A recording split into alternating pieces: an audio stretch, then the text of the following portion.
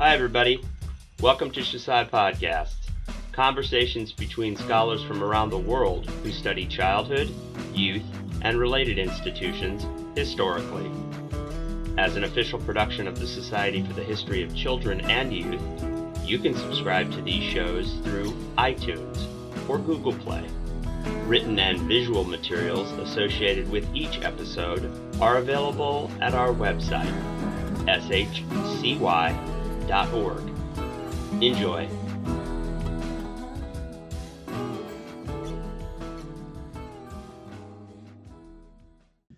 Hello, my name is Joe Hopkinson and I'm here today with Lindsay Dodd to discuss her book, French Children Under the Allied Bombs, 1940 to 1945, An Oral History.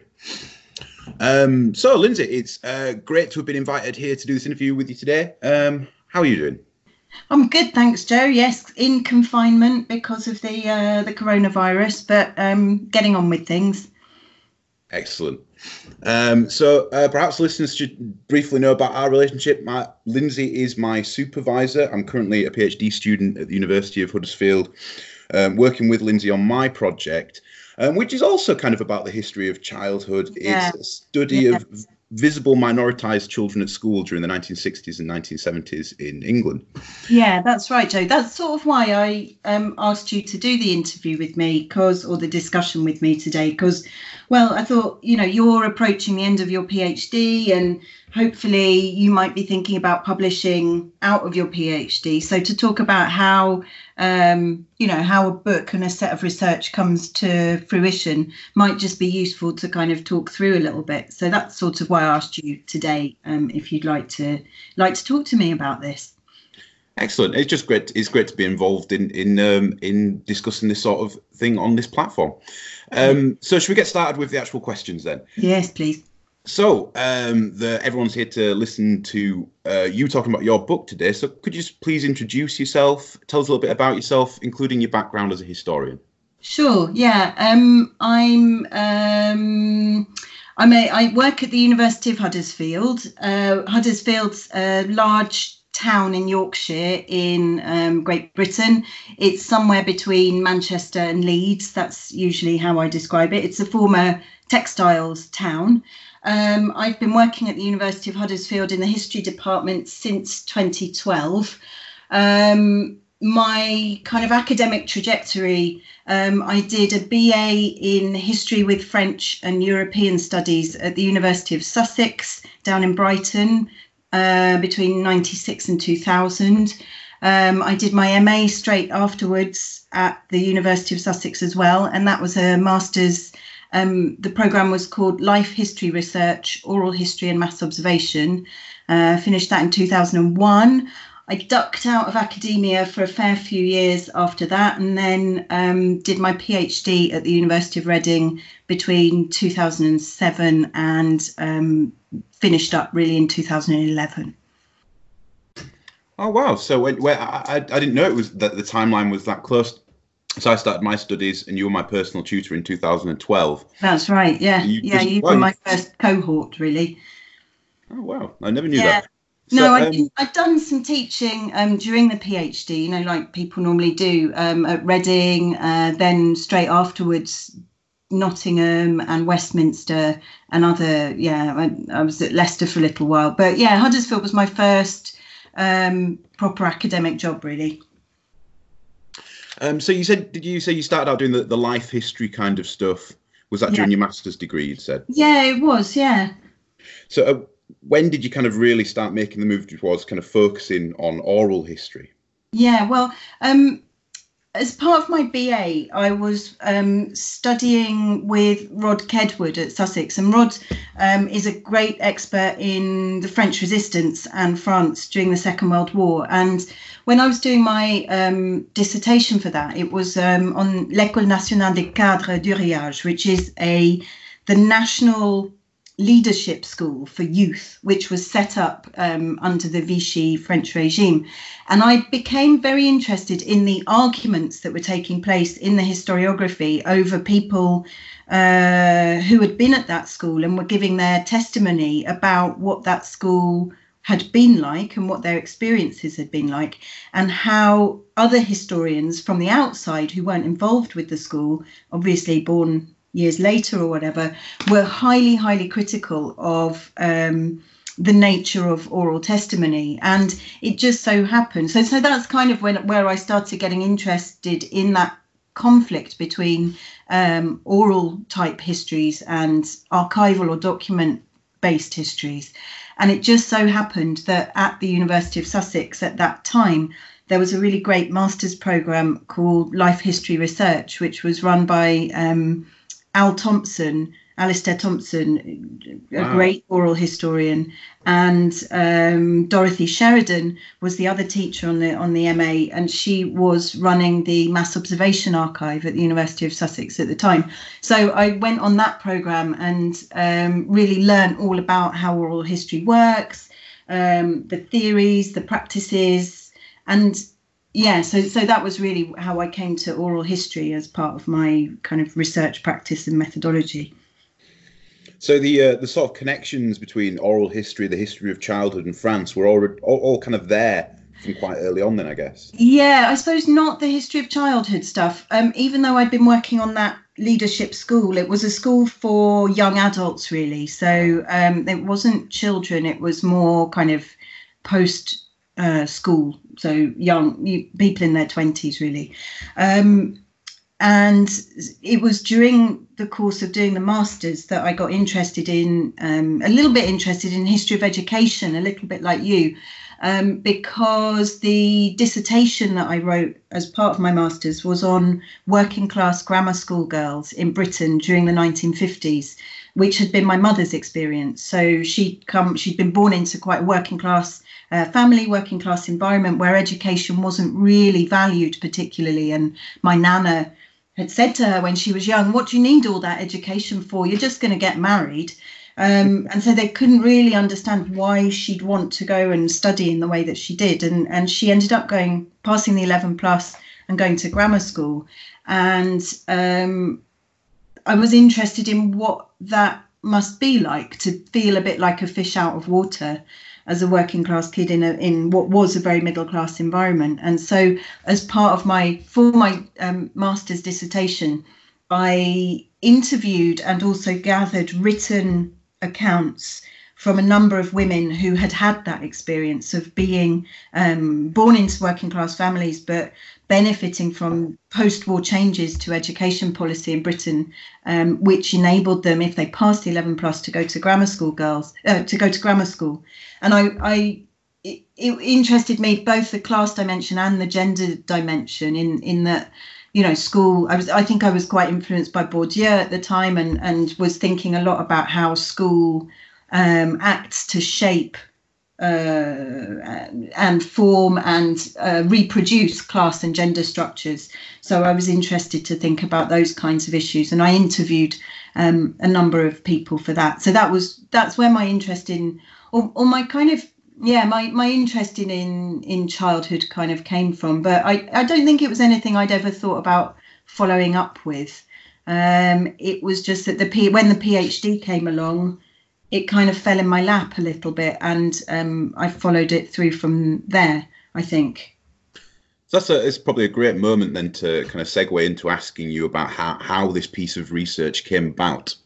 Yeah, so the book that we're talking about, French Children Under the Allied Bombs, was my PhD thesis. So it was battered into a different kind of shape in some ways afterwards, and polished up and turned into something much more readable than a PhD sometimes is. But really, it's very strongly based on the research I did for the PhD. The PhD was advertised. So when I saw it, I was working in business in London, and I didn't like my job at all. And I just happened one day to be in an internet cafe in the days before broadband and smartphones, and I just in despair typed into the keyboard history job, and this PhD scholarship popped up on jobs.ac.uk, and it was to study the experiences of French children under the Allied bombs in France during the Second World War. So it wasn't a topic I particularly chose, but I sort of realised that I had exactly the right knowledge and skill set to be able to do that PhD. So I applied, and luckily for me, got the scholarship, and it was part of a much bigger history research project funded by the Arts and Humanities Research Council, the AHRC, which was called Bombing States and People in Western Europe. And it was being run by Richard Overy down at the University of Exeter. And it was looking at France, Germany, Britain, and Italy, and the kind of the whole experience of bombing in those four countries during the Second World War. So the French part was being done by my supervisor, Andrew Knapp, and me. And then there were other scholars working on Italy, Britain, and Germany. So it was quite an unusual experience for a PhD, I think, to be part of a much bigger project. But it was really great, and I absolutely loved it, and I had such great supervision. And it was out of that really that the book emerged several years after I, passed the Viva and everything. So yeah, that was the basis for the beginning of the research. So obviously it was a sort of pre-designed project which you became involved with to some degree, although obviously you made it your own. But why was it important for there to be a focus on children, do you think, to study that topic? Yeah, no, it's a good question. I think bombing has a really particular relationship to children. I think children's experiences of war were totally reshaped by the advent of total war and by the advent particularly of air war. And air war brings offensive warfare right into the heart of the domestic interior. So if you think children tend to spend the majority of their time in the home or around the home or at school, and when bombing comes on the scene from the early to mid 20th century onwards, those spaces that children occupy are now frontline spaces. And I think that very frequently the study of children in war has revolved, and particularly in Anglophone or British literature, around evacuation and around experiences of evacuation. So the children are moving away from the bombs, but we have less knowledge of their experience of being bombed. But we know that even though they were evacuated, they came back. That even though in France, certainly before they were evacuated, they were living in those bomb sites, bomb zones, for quite a number of years. So I think it was important to have children involved, partly because of the way that total war reshapes that relationship that children have with conflict, but also children at the time. So this was 2007 when I was starting the PhD. They're fairly absent from a lot of the historiography on France during the Second World War. When I say that, people often say, oh, but all the films from that time, children are so important in them. So they're thinking of things like Au revoir les enfants, film from 1989, or Jeux interdits from 54, 55, 56, 52. I can't remember the date of the film. Or La Combe Lucien, or even La Rafle, a newer film. Children are very, very present in those representations of war. But I don't think there was a great deal of scholarship. I think things have moved on a fair bit since then, but still not very much. There was a fair amount of scholarship, but still not that much, around Jewish children's experiences in France. There were books about youth and youth organisations, and certain things around kind of structures of childhood, around education, around children's literature, around family, but nothing really on. I really struggled to find any scholarship about being a child, or much scholarship about, children's experiences, children as social actors. children's agency and so on. So I think that was important to try and get children back in the picture, because they're a huge proportion of society. And if we're excluding them, and Colin Nettlebeck wrote about this in about 2011, he said, as long as primary age children are being excluded from historical accounts of this period in France or elsewhere, then we're never going to be getting a complete picture of how a society is affected by a war. The other thing that for me was really important is that at the time, 2007, and even today, they're the generation who are still alive. They're the ones that have the memories. And the Allied bombing of France, it has never really been part of French collective memory of the Second World War, and yet it was such a widespread, violent, remarkable experience, being bombed by your friends, your allies, the people that you hope are going to liberate you, and it just really hadn't been talked about very much. So I thought it was important to get those voices on the record,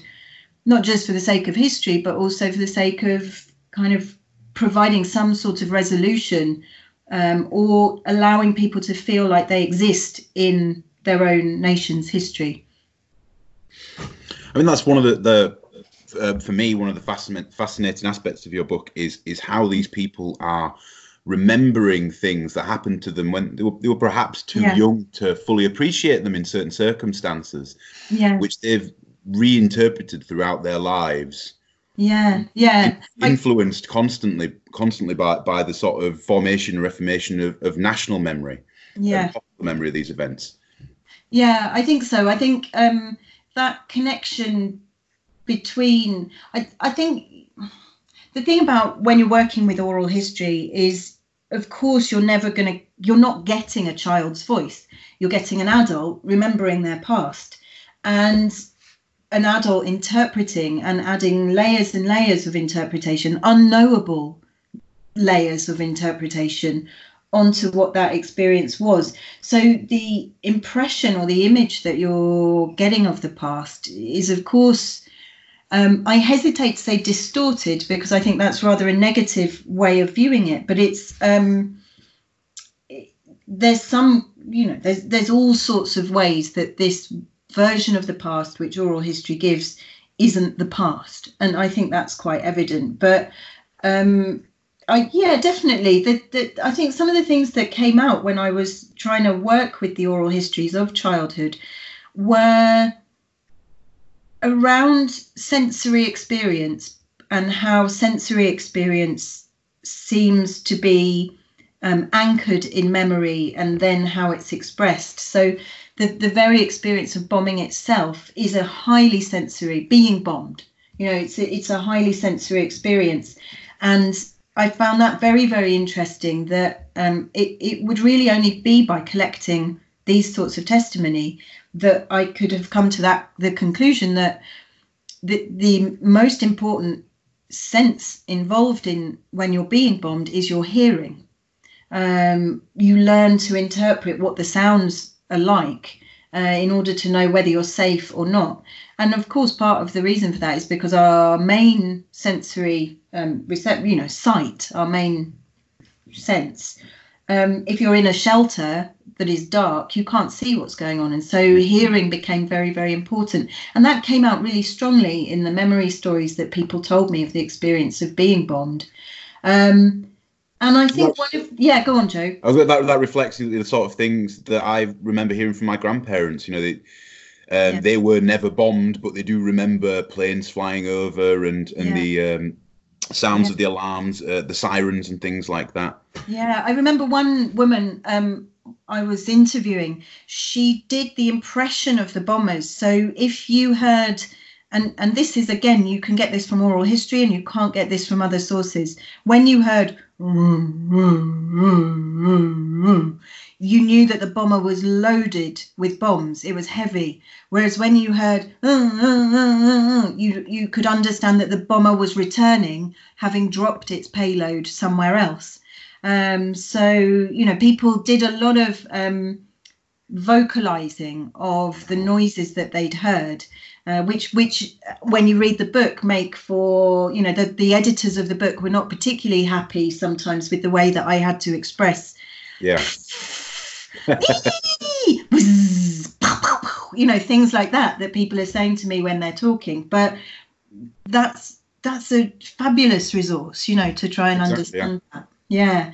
It's exactly like the stories that you hear or read about from men in the front lines during the First World War. I mean, and like you said, that these children were in the front lines. You know, in World War One, they talked about the whiz bangs and all of the they had names for all of the different types of shells, didn't they? Yeah, and the auditory senses are so important, I think, and that comes out. The other thing I thought was really interesting that comes out in trying to use oral history in this way is how people rationalize what they think they knew about things. And that gives us some insight into thinking about how and where children gain knowledge from. And I think I've gone on to talk about that maybe more in my more recent work. But I think when I look now at the French Children Under the Allied Bombs book, certainly the chapter that's all about expecting war is about how children understood from the clues and the signs and the evidence that's around them from bits of chat that they overheard, what war might be like, and then how the preparations that were being made for war, such as the carrying of the gas mask, the tape being put up at the windows, and the presence of bomb shelters, actually gave them even more knowledge or fear or understanding or premonition of what the shape of some of this war might have been, or what this war was going to look like. That's what some of the evidence that we can get is very impressionistic evidence, but I think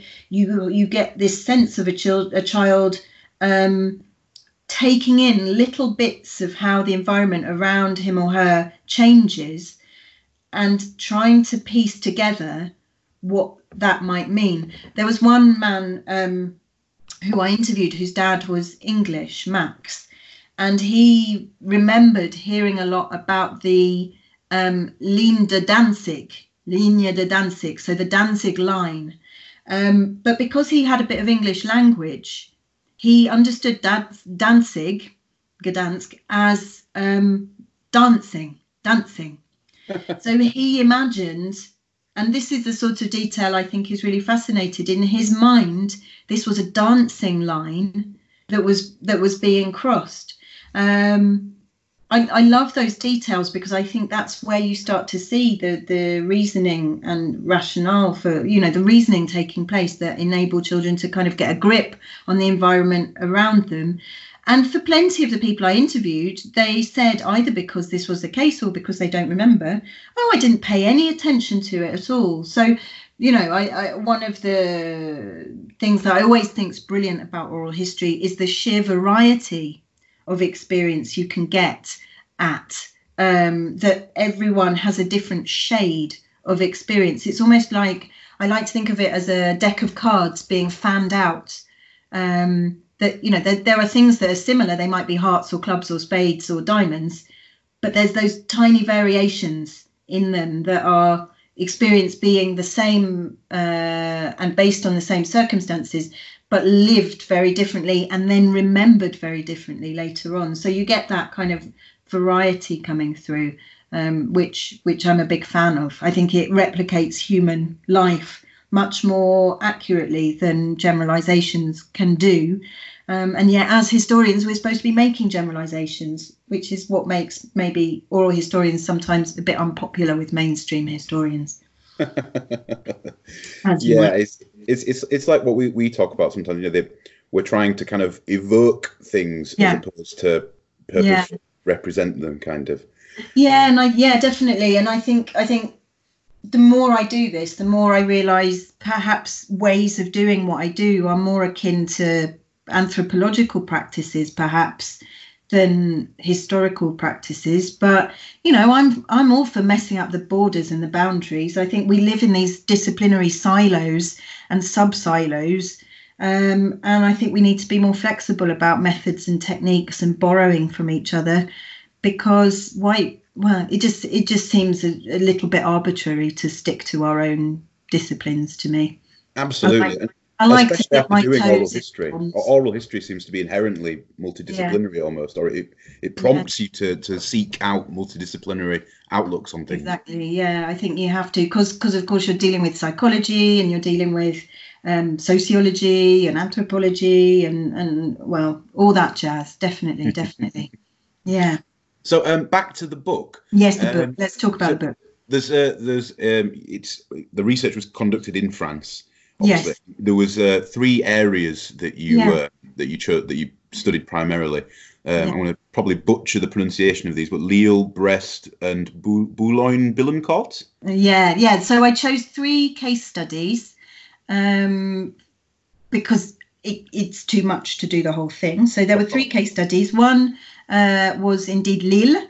Lille is an industrial city in the north of France, which was bombed kind of on and off across 1941, 42, 43, because it had various factories situated there, which were being put to use by the Germans.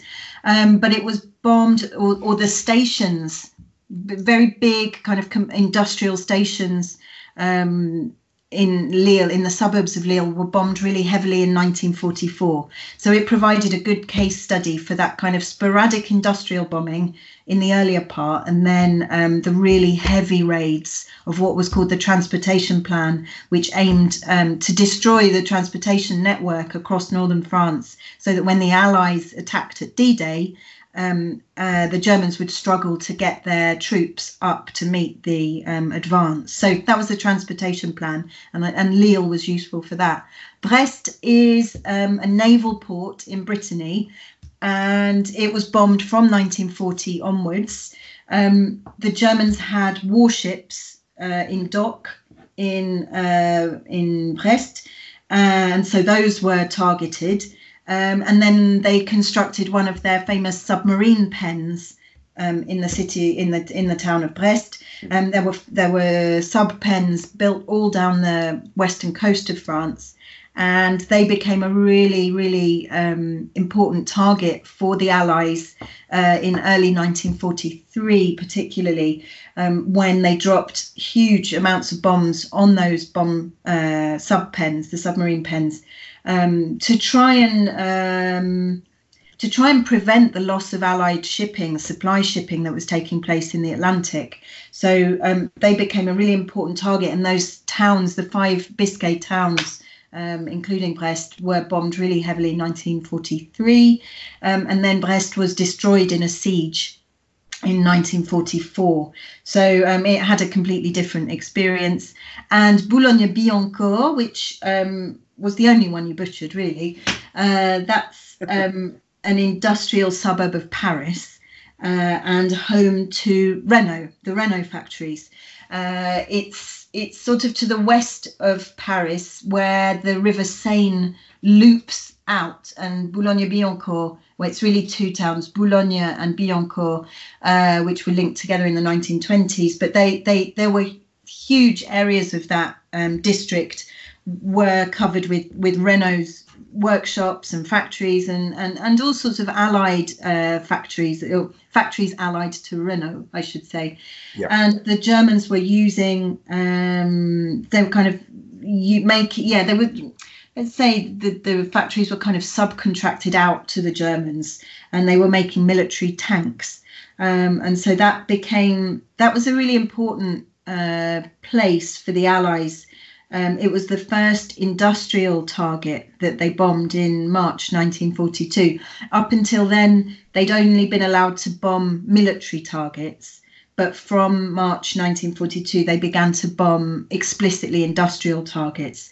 And Renault was bombed, the Renault factories, in March 1942, then in April 1943, and twice in September 1943. So it wasn't bombed very many times, but they were massive raids when they happened. So that's why I chose those 3 case studies, because they had how you experienced bombing depended on where you lived in France. So and they all had quite different and distinct experiences. Yeah, and they all had different regularity. Yeah, and different time, different regularity, but also different chronologies of bombing as well. Some, like Brest from 1940, others, like some of the Lille suburbs, were only bombed for the very first time in 1944. So, that the ability to bomb has really changed from 1940 to 1944 in terms of the technology, the accuracy, and so on and so forth. So, and the willingness to bomb hard and heavy is much greater by 1944 as well. So how did your interviewees react to you as a young English woman coming over and asking them about this aspect of their lives that perhaps they tried not to think about, I guess? Yeah, I feel like, so I interviewed 36 people, 12 in each of the 3 towns, and largely people welcomed me very, very warmly. I think partly because these experiences of bombing had always been part of their life, their childhood, their war years. In some cases had caused nightmares and other kind of traumatic intrusions across the years. So they were a big part of these people's lives. I wouldn't say they tried not to think about them, but I don't think people had ever been very interested in them.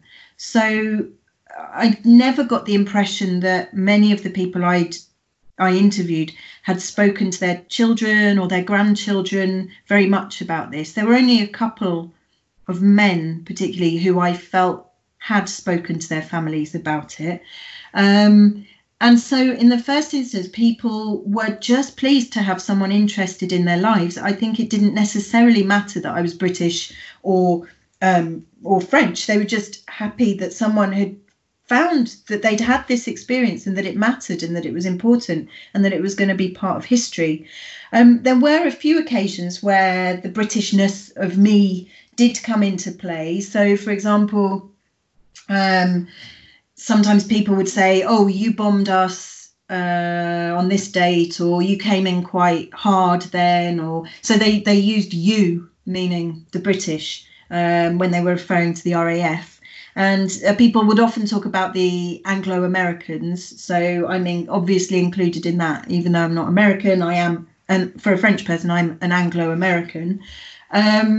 There were other occasions where it was a little bit more pointed or more specific. There was one man who, Maurice, he was called, he refused for me to record his interview, but I spoke to him. I was at his flat and we spoke for a long time, and he said to me, I think what you're doing is really important because of what the British did. They've never shown any humility or apologies or given any apologies for what they did, but they destroyed our lives. And I think it's really important that you've come here to talk to us about it. So in other circumstances, it seemed extremely important that I was British, and this man certainly saw it as me coming somehow to atone for what had happened before, which makes you feel you've got a certain responsibility on your shoulders, and that length of feeling, he said to me, "How can you expect for me not to be bitter?" And I completely agree with him. These people were very, very evidently collateral damage in a bigger game that was being played by the Allied forces. And so, they couldn't necessarily understand why have you dropped that bomb on our house? The factory's over there, can't you see? And so. And there is a big distinction, and I talk about it in the chapter to do with explaining bombing. The book is structured around, the first section is about expecting bombing, so how children understood what might have been coming, then experiencing bombing, so actually the visceral experience of being under the bombs, and then the third part is about explaining bombing, so how people have come to that afterwards. And I talk a bit about responses to me in that section, and And there is quite a big distinction made between how the Americans bombed and how the British bombed. And the British are typically seen as having bombed in a much more gentlemanly fashion. And the Americans rather careless and slapdash. So I talk about that in chapter, well, I can't remember which chapter, in the part 3 of the book. And there's sort of a bit of a misunderstanding that has occurred, partly because of the different technologies that the British and the Americans had. The Americans had the opportunity, they had the technological ability to bomb from much, much higher up. So they didn't have to come in low. Their bomb sites that targeted and aimed the bombs were much more accurate, supposedly, than the British ones. And the British had to come in much lower. And that's interpreted by the people on the ground as the British caring about where they dropped their bombs and the Americans not caring about where they dropped their bombs. But in fact, the accuracy, when you look at the where the bombs fell, it's not that different, to be honest. So it's a difference in perception rather than reality. It's fascinating. When you were saying about the man who was still aggrieved, and you know, you were saying how you are speaking to adults about their memories of being a child, but occasionally in my research, I do sort of feel like you actually almost genuinely capture the voice of a child in those interviews when they're sort of casting their minds back, and it's sort of the childlike logic almost of saying, you know, why did they bomb my house? The factory's over there. Yeah. No, there are certain bits where, and while I was doing the research, I was really interested in that idea of the voice of the child, and was it ever audible? You know, where and how, and if I was going to identify what the voice of the child was, how would I go about doing it? And I don't know if it ends up in the book, but I know I gave a couple of conference papers about the idea of the voice of the child, partly because Lyudmila Jordanova was very critical of it, saying you can never find the voice of the child, and you know, that made me want to find the voice of the child. And I did. There were a couple of examples. There's one example where a woman called Sonia is describing her family's experience of the Exodus in 1940, and her memories are so rapid, impressionistic, darting, fleeting, glancing. There's no explanation. It's just series of images. And whilst I don't think that's necessarily the voice of the child expressing it, I felt like that was what remained of that child's experience without a great deal of interpretation. So it felt, in the way she expressed it, it felt much more raw and uninterpreted, I suppose. Yeah, so there were some times when I was thinking about that.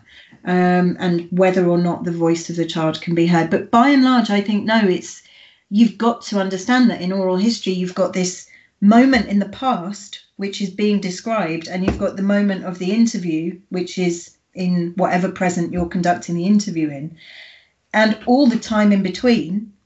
And that multi-temporality, so this idea of oral history as a multi-temporal activity rather than a diachronic activity. It's not just about then and now, it's about then, now, and all the times in between. I deal with that philosophical problem in my new book, really, that I'm working on at the moment. I think when I was writing The French Children Under the Allied Bombs, I was still thinking a lot more about then and now. And I think then and now isn't adequate to understand what's going on in an oral history interview. I think it's multi-temporal. So then, now, ever since, in between. Yeah, exactly. Yeah. It's much messier than then and now. But how can we, think about that? That's what I'm working on at the moment, actually. But that brings us to a good point. Your current research or subsequent research. What sort of things have you been doing after this project on French children under the Allied bombs? How have you kind of moved forward? Yeah, so the French Children Under the Allied Bombs book came out in 2016, which was great. It was lovely to see it, see it come out and have a lovely picture on the front, and it's such a nice feeling. But there were still things that I felt I hadn't adequately addressed.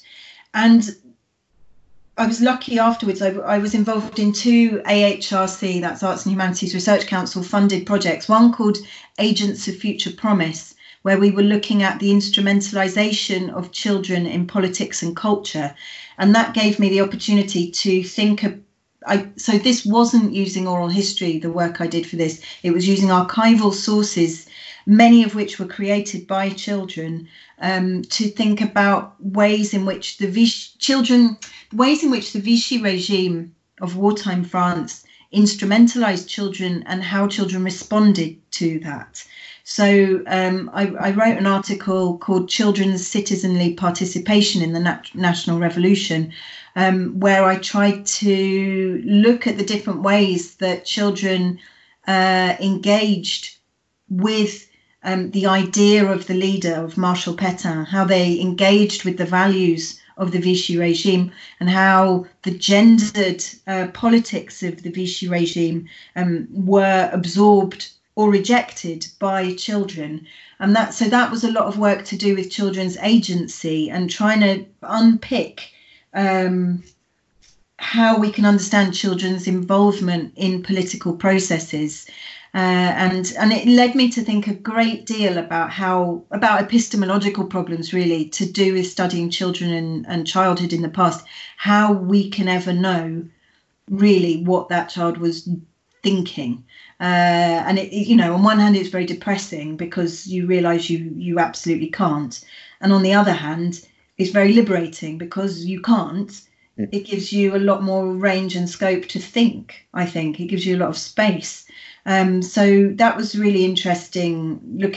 I looked, for example, at a lot of letters that children had written to Marshal Pétain, some of which were clearly written in class under supervision of their teacher, some of which were really weird and didn't seem at all like they'd come from that kind of context. For example, a little boy who wrote to Marshal Pétain saying, I hope you've got enough green beans. If you don't, we've got a lot, so I can send you some. So, it's a weird thing to write to your leader. But I think for that child, he's seeing Pétain as some kind of, the closeness of Marshal Pétain is really important to him as a father figure, as a grandfather, whatever. But so I was kind of exploring those. And there were another set of letters I found in the French National Archives, which were letters written by children to their fathers who had volunteered to go and work in Germany. So this was a scheme called the Relève, the relief, before French citizens were coerced to go and work in Germany. There was a program to try and encourage them to volunteer.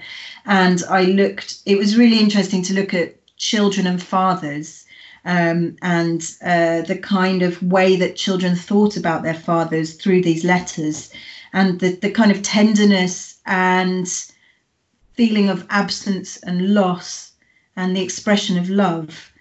I found that really interesting, and it kind of got me involved in thinking much more about emotions in the past and feelings in the past. And then the second AHRC project, which came afterwards, was called Disrupted Histories, Recovered Pasts. And I was lucky enough to get some funding to go and do some more oral history recording about children and evacuation, which I covered it loosely in the French Children Under the Allied Bombs book. But it seems to me there's so much more to say, and there still is. I've really only done one case study about children evacuated from Boulogne-Billancourt, the Renault town, to a region of France called the Creuse, a department called the Creuse. And so I've done about 20 interviews around that experience. And I was also, the funding allowed for me to travel around loads of different archives in France, listening to all sorts of weird oral histories of children's experiences. I say weird because they were often not formal oral histories. Some were, some weren't. They were all sorts of bits and pieces. So I've got this hodgepodge of about 120 interviews now, which I'm analysing for the new book that I'm working on, which I hope will be called Remembering Wartime Childhoods, Memory, Feeling and Imagination. And there were 2 articles that came out of that research about evacuation.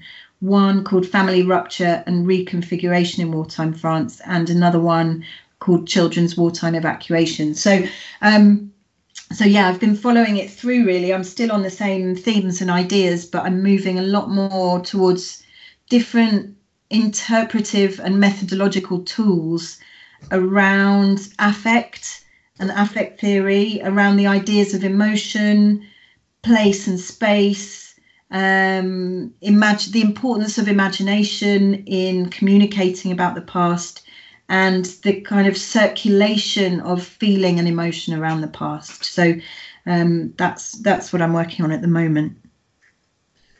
Excellent. So any idea roughly how long we need to wait to expect the new book? Oh, Joe. Well, I've written it. I've got Toughest question so far, is it? I've got it in front of me. It just needs editing, footnoting, all of that business. I hope 2020. I hope it will come out in 2022.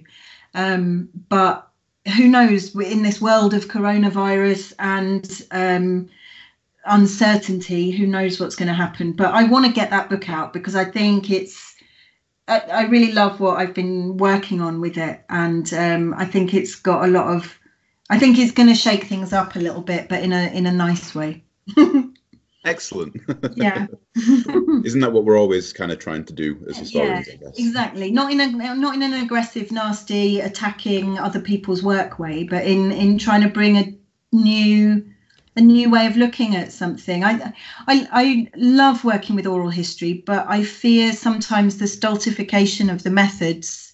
That it came about as an innovative and groundbreaking or iconoclastic sort of methodology, and I feel, and I say this as someone on the editorial board of the Journal Oral History, but I feel that sometimes it's got a bit stuck in its own methodological borders, and I'd like to see more people looking outside and thinking with a bit more creativity and imagination about what memories are, and how historians can use them, because I think there's still a lot to say and do, and particularly in relation to childhood memories.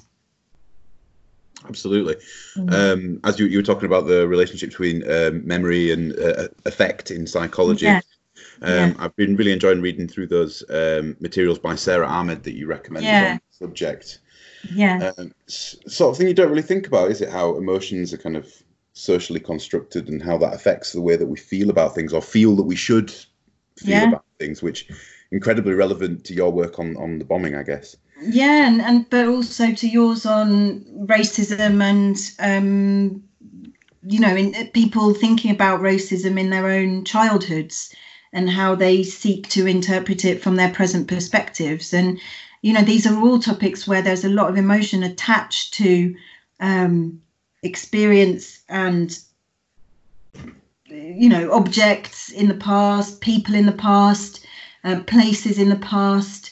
And I think we could be more sensitive in our ways of interpreting how those feelings come into things, instead of just thinking about what kinds of feelings we're seeing. We can think through the feelings, so we can use the feelings to actually help our interpretation. It's an idea that I call using affective knowledge, that we have forms of knowledge which are based on feeling. They're not based on reason, they're based on feeling.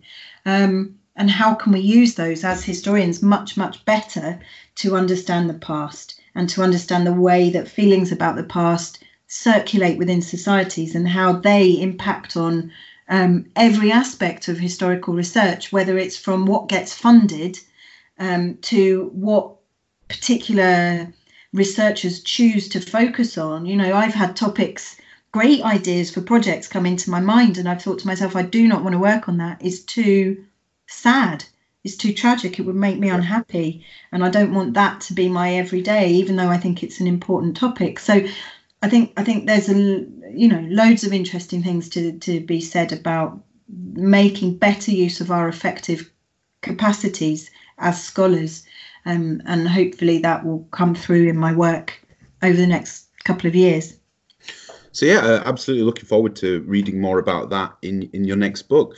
Thanks. But just for the listeners today, where can they find French Children Under the Allied Bombs? Well, it's published by Manchester University Press, so you can look on their website, or it could well be in your own library. If you search my name, you'll get to the University of Huddersfield repository, and there you can find links to others of the articles that we've talked about today. Some are open access, some aren't, but I'm happy to talk to people if they wish to contact me about any of the things that I've discussed today. Excellent. So I think we should probably draw a line under it there. I think we should. Yeah. We have probably going on for the better part of an hour, but who knows how long this isolation period will last? So people may be grateful for the long, don't they? Yeah. Thanks, Joe. Oh, thanks again for the opportunity to interview. It's not often that you get to interview your own supervisor about their work, so it's really nice. True. Thanks, Joe. All right. Well, I'll talk to you again soon, and thanks to everyone and anyone who's listened to this podcast. Thanks from me. Bye now. Thank you for listening to Shusai Podcasts. You can find more materials and features from the Society for the History of Children and Youth online, shcy.org.